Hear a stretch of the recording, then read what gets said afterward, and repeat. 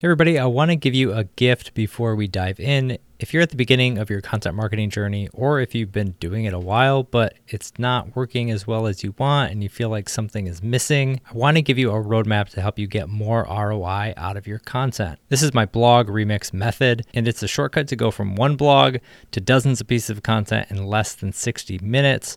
Even if you have webinars, podcasts, and video content, you can take the transcripts and follow the guidelines in the exact same way. It's a great resource. It's free. You should have it. If you haven't downloaded it already, grab it right now at justinsimon.co/remix. If you're listening to this podcast feed, you can click the link right below and download it. Get it, read it, apply it. It takes you step by step to get more value out of your blog content and get it in front of your audience. So grab the guide, get a blog, and get it running. That's my blog remix method, and it's free at justinsimon.co/remix. Hey everybody, before we get started, I want to thank my friends at Hatch for producing this episode. You can get unlimited podcast editing and strategy for one flat rate by visiting hatch.fm. All right, let's get in the show.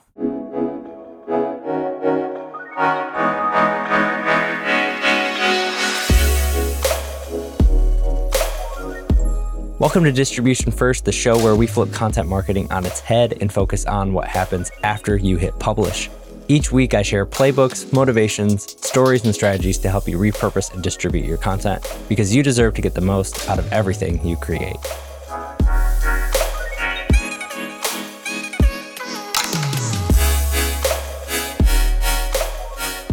Hey everybody, welcome to this week's episode of Distribution First. I'm super excited to have Chelsea from Lavender on the show, and this one's going to be a fun one, I think. We both have experience working at larger organizations. We have experience working at sort of the scrappy startup world. Now, me, anyway, have the experience of running my own thing, which is I get to be every role in the entire business, which is a whole different can of worms. But I thought I'd bring Chelsea on and we chat about just how you use content in these different environments. What are the learnings we can take from one place to another? How does it change what we're able to do or not do, and some of the hangups there? So I think it's going to be a great episode. Chelsea, welcome to the show. Thanks, Justin. Super excited to be here. I kind of hate doing this because I always hate to give me your intro and who you are and whatever. But I think for this episode, it actually does make sense for us to get into a little bit of your background in terms of where you've worked and what you've been up to over your career. So why don't you give a little bit of just a quick taste in terms of where you've worked, what your roles were there, and then kind of how that's evolved throughout your career as a content marketer? Yeah, absolutely. So I'm actually a journalist by trade, studied journalism in school. I worked in newspapers and magazines for a while. I was the editor-in-chief, actually, of 2 magazines. So my first job out of college, I was reporting to the CEO of the publishing company I worked at. Didn't know what that actually meant. It was just a small company. I remember a mentor at the time being like, that's kind of a big deal to report to the CEO. I'm like, I don't know. I'm just here. But there's a reason I mentioned that. Then I went to the agency world. So I worked at a marketing and branding agency serving higher ed. I was both on the marketing side and the digital client facing side. So I helped create websites for clients, which was really cool. Also reported to leadership there. And then I went into tech. So I worked at a company called Emma/Campaign Monitor. It's an email marketing platform. Really big company, right? So Emma was a tech startup darling in Nashville, Tennessee, bought by Campaign Monitor, became CM Group, which I think is now Marigold. And it's just a multiple brands under one umbrella, right? Just kind of gobbling everyone up. So we were a team of 50, a marketing team of 50-ish people serving multiple brands. So 50 people across about 5 brands. So scale up, I think 1 to 200 million ARR, so big company. And then I went to Chili Piper. I joined right after Series A, stayed through Series B. So that was very much it was about 5 years old, Series A to Series B growth stage. And now I'm at Lavender, which is very early stage, I would say. It's been around for about 5 years, but I started right before Series A was announced. Really just kind of went down in terms of growth stages. And I'm yet to be where you are as a 1-person show. But even at Lavender, there's 4 people on the marketing team. I do content, but I'm actually just kind of doing all sorts of marketing and a small team now. With the similar trajectory of not the journalism route, but right out of college, it was sort of what the heck do I do with this rando communications degree? How do I make money doing this? So, I knew I was a good writer. So it was journalism was one route, or like what I ended up finding was sort of the content marketing world, which was super fun. I'm curious, what in terms of going from like an Emma campaign monitor world to even like a Chili Piper and then a Lavender, like what has been your favorite thing that you've kind of been able to do at one place versus the other? What's that sort of like, I'm at Lavender, it's awesome because I get to do X, versus at a larger org, I can't do Y? Yeah, so I'll start at the Emma campaign monitor level. That was a really great introduction to tech. Being at a large company, I was able to learn, what all of the acronyms in B2B SaaS mean. And there's so many players across all disciplines where you can really learn from the best of the best across all functions, like across marketing, product marketing, sales, CS, everything. So that when I've been at smaller companies, I've had to wear some of the hats that I learned from others. So that's been really cool. I would say because we were such a big team, really cut my teeth on like how to really work well cross-functionally. How do you deploy any even like small changes, anything like small or big? You have to kind of go through a lot of hoops because the company is so big. Lots of layers of communication, people who need looped in. That's a con, I guess. But the pro is you have a lot of players to kind of lean on and really collaborate. So you learn that cross-functional collaboration and communication and rapport building that I found to be really helpful in the smaller companies, especially. Chili Piper, I would say my answer is like you're a smaller team than, a large scale up. But we were still building, experimenting, seeing what works, seeing what resonated, lots of those like throwing spaghetti on the wall and just seeing like just building together. But you still have a lot of people to lean on. And now the fun of it is like I get to wear all of the hats. And there's a lot of like, there's gaps to be filled, problems to be solved, opportunities, and you can just kind of like plug and play and help where you can. So it's a lot of different like growth building for sure. Yeah, I can resonate with that. With my early career when I was at TechSmith, it felt very similar. Like, I don't know if I would have survived at an early stage startup right out of college. Like, I really don't. Like, I don't think my personality fits, especially that at that stage of my career where it was like, I didn't know the acronyms. I didn't know, this from that. I didn't know what anything was in marketing, right? Like they don't teach that in college in a lot of ways. So it's like a lot of what TechSmith gave me was like years of on the job training to learn what those things are. I think the communication piece is massively important, which can still happen at a startup. But at that time, I don't know if you were in person or what, but it's just like, being able to learn how to communicate with a VP of marketing, to be able to communicate with a VP of another department and how to have those conversations and build those things up. So invaluable because those skills just transfer over to literally any job you could ever have, any role you could ever have, like being able to sell up and convince or, be able to talk to your boss or your coworkers about a particular initiative that you think should go forward, any of those type of things.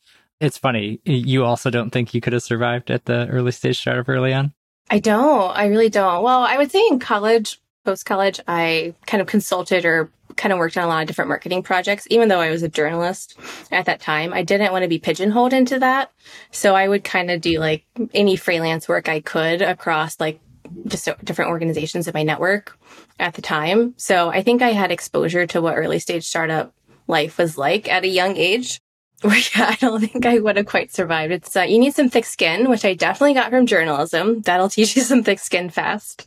And also from the agency world. I mean, agency life is not easy. It's not for everyone. So I learned a lot from that too. And yeah, thinking about the Emma Campaign Monitor days, we were in person. So that helped because you would just be sitting in an open co-working space and the CMO or the CEO or another executive would be walking around and you just would have to learn how to have those conversations of like answering any questions they might have or proving ROI, getting buy-in, communicating changes you want to make. I also at that stage didn't understand it's not that I didn't understand. I was still in the early days of learning ownership, right? I didn't really know that messaging and positioning was technically owned by product marketing, at least in that org, is always different, right? So when I saw a messaging challenge when I was at Emma, I just kind of went to my boss and was like, we should do this. And here's the exercise. And here's what I did. And here's what I made. And he's like, this is great, but like product marketing is supposed to do this. But that actually turned into an awesome opportunity where I collaborated with them on it. And then I built rapport with that person.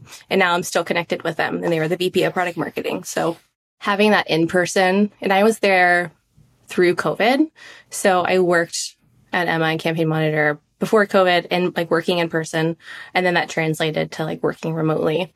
So that taught me a lot too about like, how do you communicate with people across functions and build connections as humans, just getting to know them. And then that can strengthen your rapport too. Like I'm definitely a big proponent of like, your work is only as strong as your cross-functional bonds because you need your internal players, not just from subject matter expertise, but internal marketing. And it just makes your work better as well. So it's definitely important. One of the main things I think that's easy to get off track or think differently around like a content marketing role is like, oh, I'm just going to be like creating content or building this media hub or doing these things. And that is true. Like in a lot of cases that like, I think you guys do a great job of that at Lavender. Like you are creating amazing content in some instances, but then there's a whole other flip side of that coin when you go from like content writer or kind of that more specialist type role into like the strategic head of content, that type of role. Can you talk a little bit about, because I'm assuming you kind of went that path a bit throughout your marketing career, like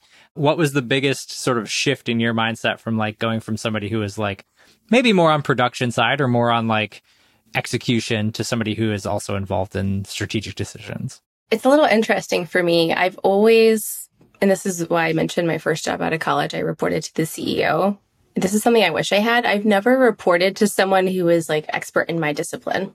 Not really. I reported to the CEO. I reported to an executive director and kind of worked with the founder at the agency I worked at. I reported to the CMO when I was at Emma, which he had a content background, but he was also leading marketing across multiple brands and was not quite the same. And then Chili Piper reported to the CEO. I report to the COO, co-founder at Lavender. So I say that to say I've always kind of started as the executor and I'm like writing content and leading for like a little bit. And then a shift internally happens and then I'm the leader. So I've also always been the IC and leader at the same time. So my trajectory is not quite, like what you just described, but it's been an interesting shift of having to, I enter a role thinking I'm like, oh, cool. I can just focus on like my discipline, right? Creating content, see where that goes. And something always shifts where I'm doing both, which is also like a challenge. So that's like a whole other story for sure. Yeah, the IC to my sort of path was like IC for years and then led strategy, also still doing some independent work and then managed a team. When I was at TechSmith at the end of that, I was really managing an entire content team, which is a totally different, I felt like I wasn't contributing anything, other than like leadership and coaching and mentoring. And hopefully all those people who are on that team would value that. But then when I went to metadata, it was like right back into the deep end, like marketer number 3, you've got all this strategy, but you're in charge of executing on it and roll up your sleeves and get ready to go because we need to do some stuff. I think for me, where I was at in my career and even where I'm now doing my own thing, like that's the fun part. I don't know if I just want to like be a 30,000 foot manager of a team and like try to just make that all work. Like I do like getting in the weeds. I do like understanding what's working and what's not. The worst thing I wanted to ever become was like that marketer or that manager who was completely disconnected from what was going on. And the further you get away from the work, the easier it is to get disconnected from where you're at.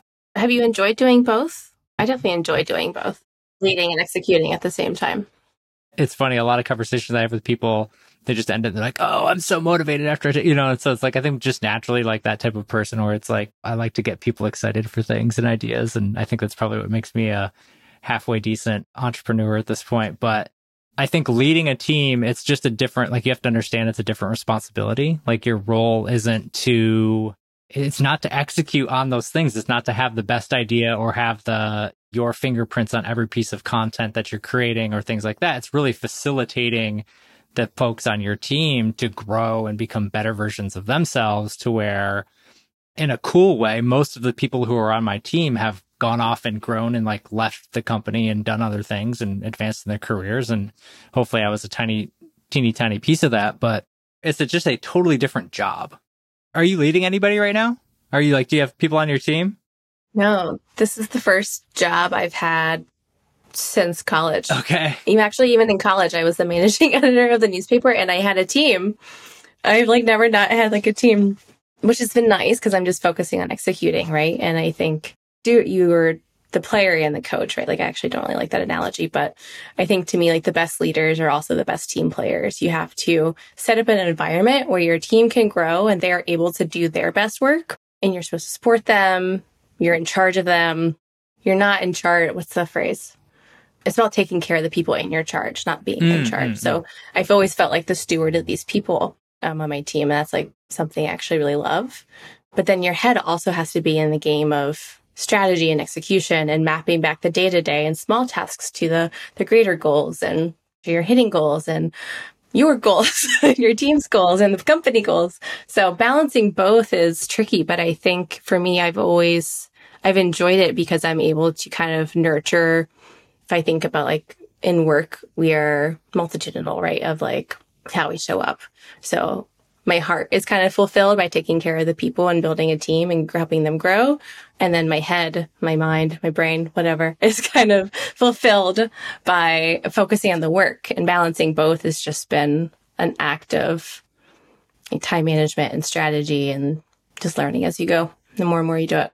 It was not a hard shift for me to move into manager, but there is a lot of those, like when you go into like anybody who's maybe been an IC or is an IC right now at a company and wants to potentially eventually move into a managerial role, all of the things that I never thought about are things like, like it sounds great when everybody's happy and everybody's moving. But what about when somebody's not happy in their role? What about when somebody is, not performing well? What about when somebody is, like all the things that happen in a relationship or happen in a manager to coworker relationship or things like that? Those are all the things I don't miss at all.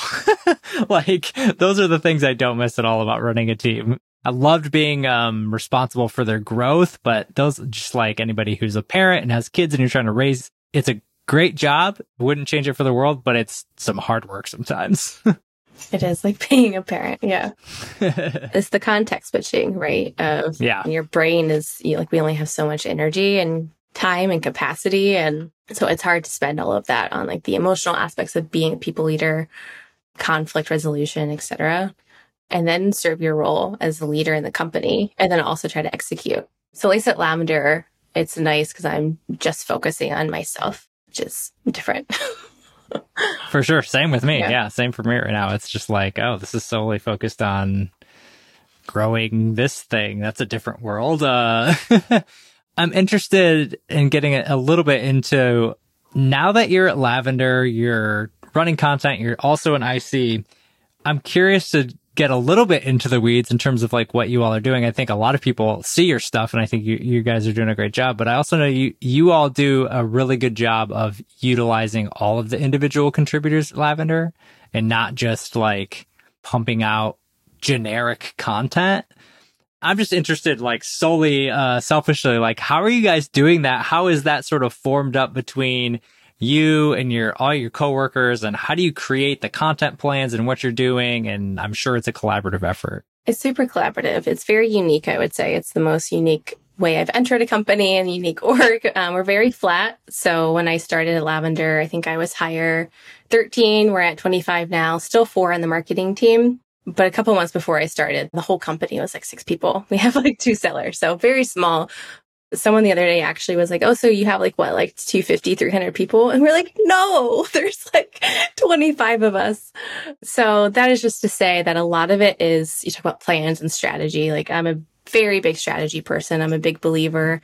And I think strategy is underrated. I think many people over-index on execution and don't spend enough time on the why and how. But at least here, I think the strategy is so baked into who Lavender is. So the ethos of the brand that was started by the co-founders is when everyone else zigs, we zag. And another core ethos is around the idea of just like helping with no expectations in return and just doing things in a way that's creative and fun and different and helpful. So as long as we're meeting those standards, then we're kind of on strategy. And then the team was created very much by design. So everyone was kind of handpicked the best at what they do. We got Will Aiken, who is Will Aiken. He's, for anyone who doesn't know, he used to work at SalesFeed, and he's very much like a sales influencer, content creator. We've got Todd Klauser, who kind of entered with the idea or kind of proposed this idea of own media, right? Like we're building Lavenderland on Audience Plus, big believer in owned media, of course, but had this idea of enabling everyone to be content creators internally. So a lot of what you're describing is very much Todd's strategy and how he pitched himself to Lavender, honestly. And then we had Jen Allen, who is still part of the team in some capacity. We've got Raina Van Vuzekam, who is our video editor. And then me doing content, all of the written stuff, but also branding, website positioning, messaging, email marketing, and a few other things. But that is just to say, like, we just kind of are collaborative by nature. The team was inherently hand selected to not have platforms, but to understand our audience and the content we want to create and really kind of nail like that creative element. So if you saw our Slack channel, that's kind of like everything is in Slack. There's not a lot of strategy. I mean, there is strategy. There's not a lot of plans around a lot of what you see. A lot of it is just kind of like off the cuff, like we have ideas. We actually do have a lot of plans as well. I shouldn't undersell that. But at the same time, we're also just agile and nimble. And if you have an idea, we just kind of run with it and do it. And it's that idea of when you're at an early stage startup, you kind of just have to be agile, nimble, biased to action, be proactive, just go execute. So it's a lot of that. It's a lot of just like really liking each other and getting along and being in the same like wavelength and just having fun doing it. So there's not a lot of places where I think I would have this experience that I'm very grateful for, of just like this team that just works. So what you see is very much just like a symptom of this like very curated team that kind of just gets it and has fun. It's kind of the dream scenario there, right? Like you got all these A players who can come in and just do their role and have trust in each other and do some really, really cool work. I'm interested in how you all, because I'm sure it's been a different world at every single level of those companies you've been at. What you just described to me in terms of like doing what's right, under like those core ethos, like that's such the right way to do things. But I think for most companies, it's really, really hard to ingrain those into, like they might say that, but then they're like, well, where's our SQLs? Or they might say that, but hey, how is this piece of content? We need some demos. Like, how do you all balance like that long-term expectation? Like, this is the right thing to do in the macro versus the Q4 numbers we got to hit and what are we doing? Like, how do you balance that? Yeah, the branding aspect is super hard, which is why there's so many experts who charge for their services and doing it. And rightfully so, because hard work. You know, the agency I worked at was a branding agency. It is really hard work. And it's one thing to, oh, these are our brand values and our mission, and here's our quote on the wall of our office. But I think if anything, like COVID really also taught us how do we exhibit those things when there is no office. And it kind of took away the physical elements of what people and brands and companies thought enabled them to focus on their brand. So it's hard. So we very much balance like the brand awareness with the actual, you know, like revenue impact at the end of the day. And we see it, like we see it through self-reported attribution. We see it through in-person experiences and qualitative feedback online. So in terms of how we balance that, I mean, we definitely early stage, still figuring out a lot of attribution, still figuring out a lot of actual like data reliance on like what's working, what's not working. But like I said, we have two sellers right now. When I started, the co-founders would say that 90% of the company is marketing led. I still say it's pretty high. It's like 80, 90%. And we just know that because we're not doing a lot of outbound. Everything is just, all of our leads are inbound. So that's where we know like something is working, even if our attribution models aren't quite there yet on telling us the channels that are driving it. Although we're getting closer, which is exciting. We're also learning a lot about that through in-person events. So I've attended a few events this year. We've got one of our co-founders at a couple events in Europe right now. And you walk into a room and people walk up to you and like just know who you are and know Lavender. It's really weird. And I only say that as like a testament to what everyone in the company is building, from like the product to sales and CS. I mean, you can't have the revenue if you don't have the brand. It's a big balance. And that fight is always really difficult at most orgs. But it's nice, at least like our co-founders understand that that's how they kind of built the brand to begin with, from early days of, well, already sharing helpful content about sales emails on LinkedIn organically, all on rented land. So it just kind of started there and just keeps building.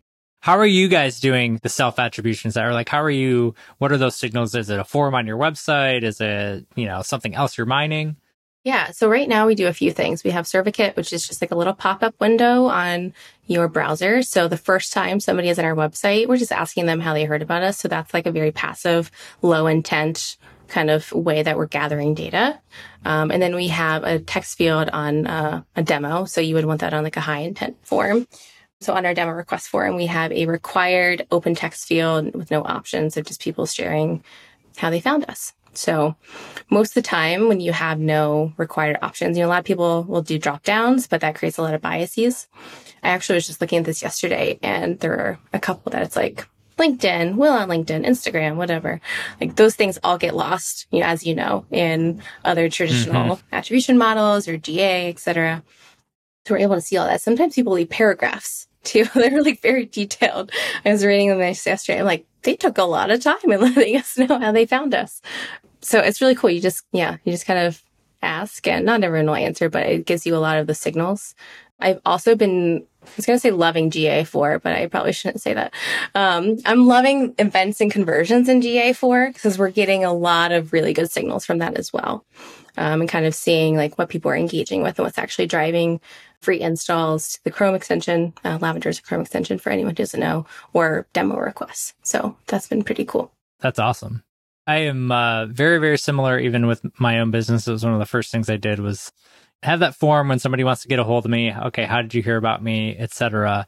I bet you all have the same thing that happens. But like even for me on a very small scale, I'm constantly surprised at the amount of people who are like, oh, I just love your podcast. Oh, and I'm like, oh, I would have never in a million years known you listened, because when I go into Captivate and try to see, it's just like X amount of downloads and there's nothing, right? Like you don't get that feedback.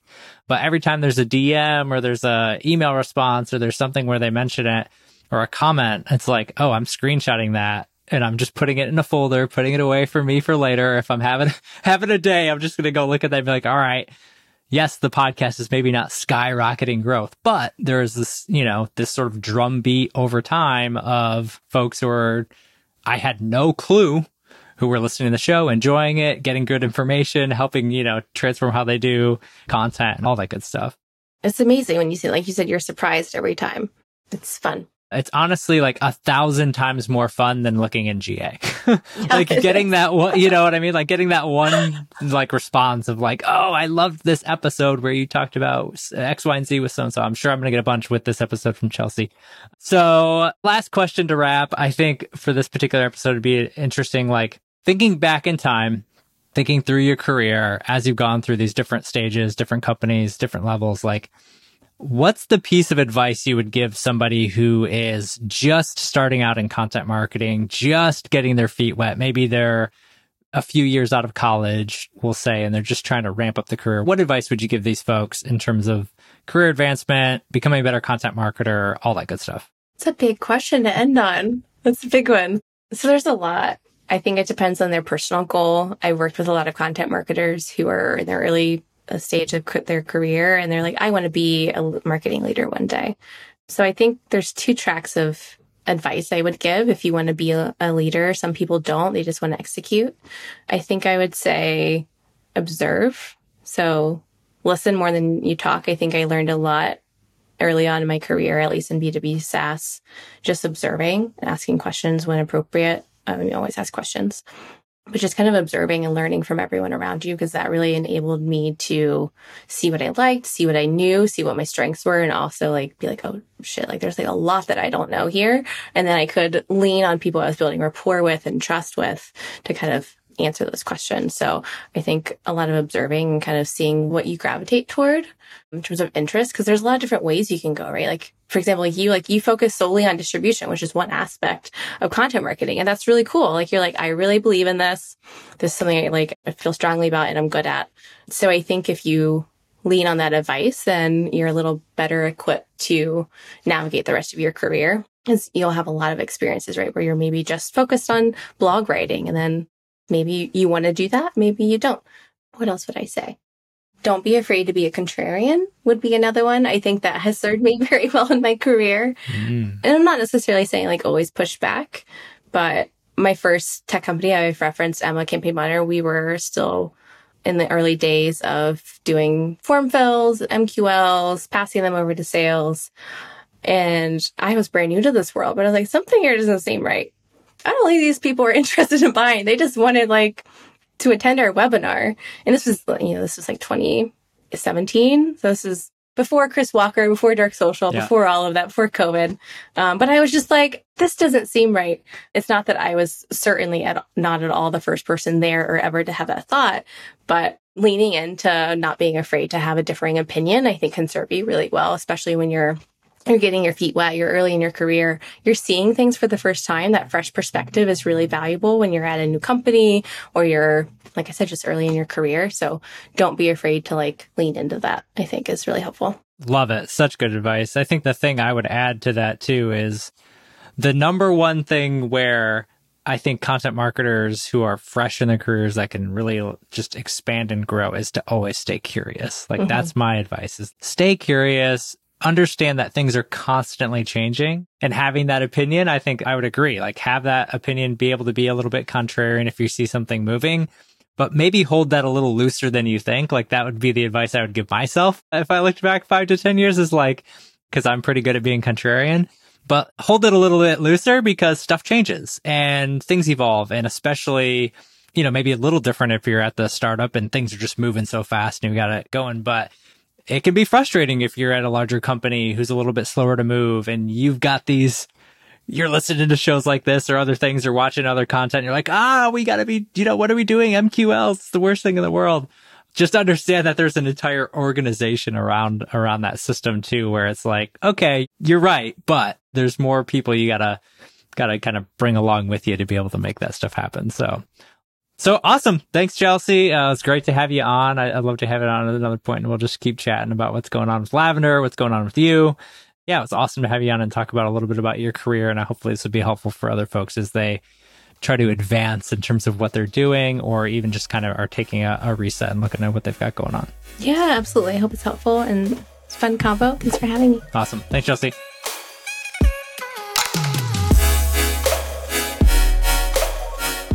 All right, I hope you enjoyed this episode of Distribution First, and thank you for listening all the way through. I appreciate you so much. And I hope you're able to apply what you learned in this episode one way or another into your content strategy as well. Speaking of strategy, we have a lot of things going on this year that are going to help you build your brand, 10x your content, and transform the way you do content marketing. Make sure to subscribe to the show and sign up for my newsletter at justinsimon.co so you don't miss a thing. I look forward to serving you in the next episode as well. And until then, take care, and I'll see you next time.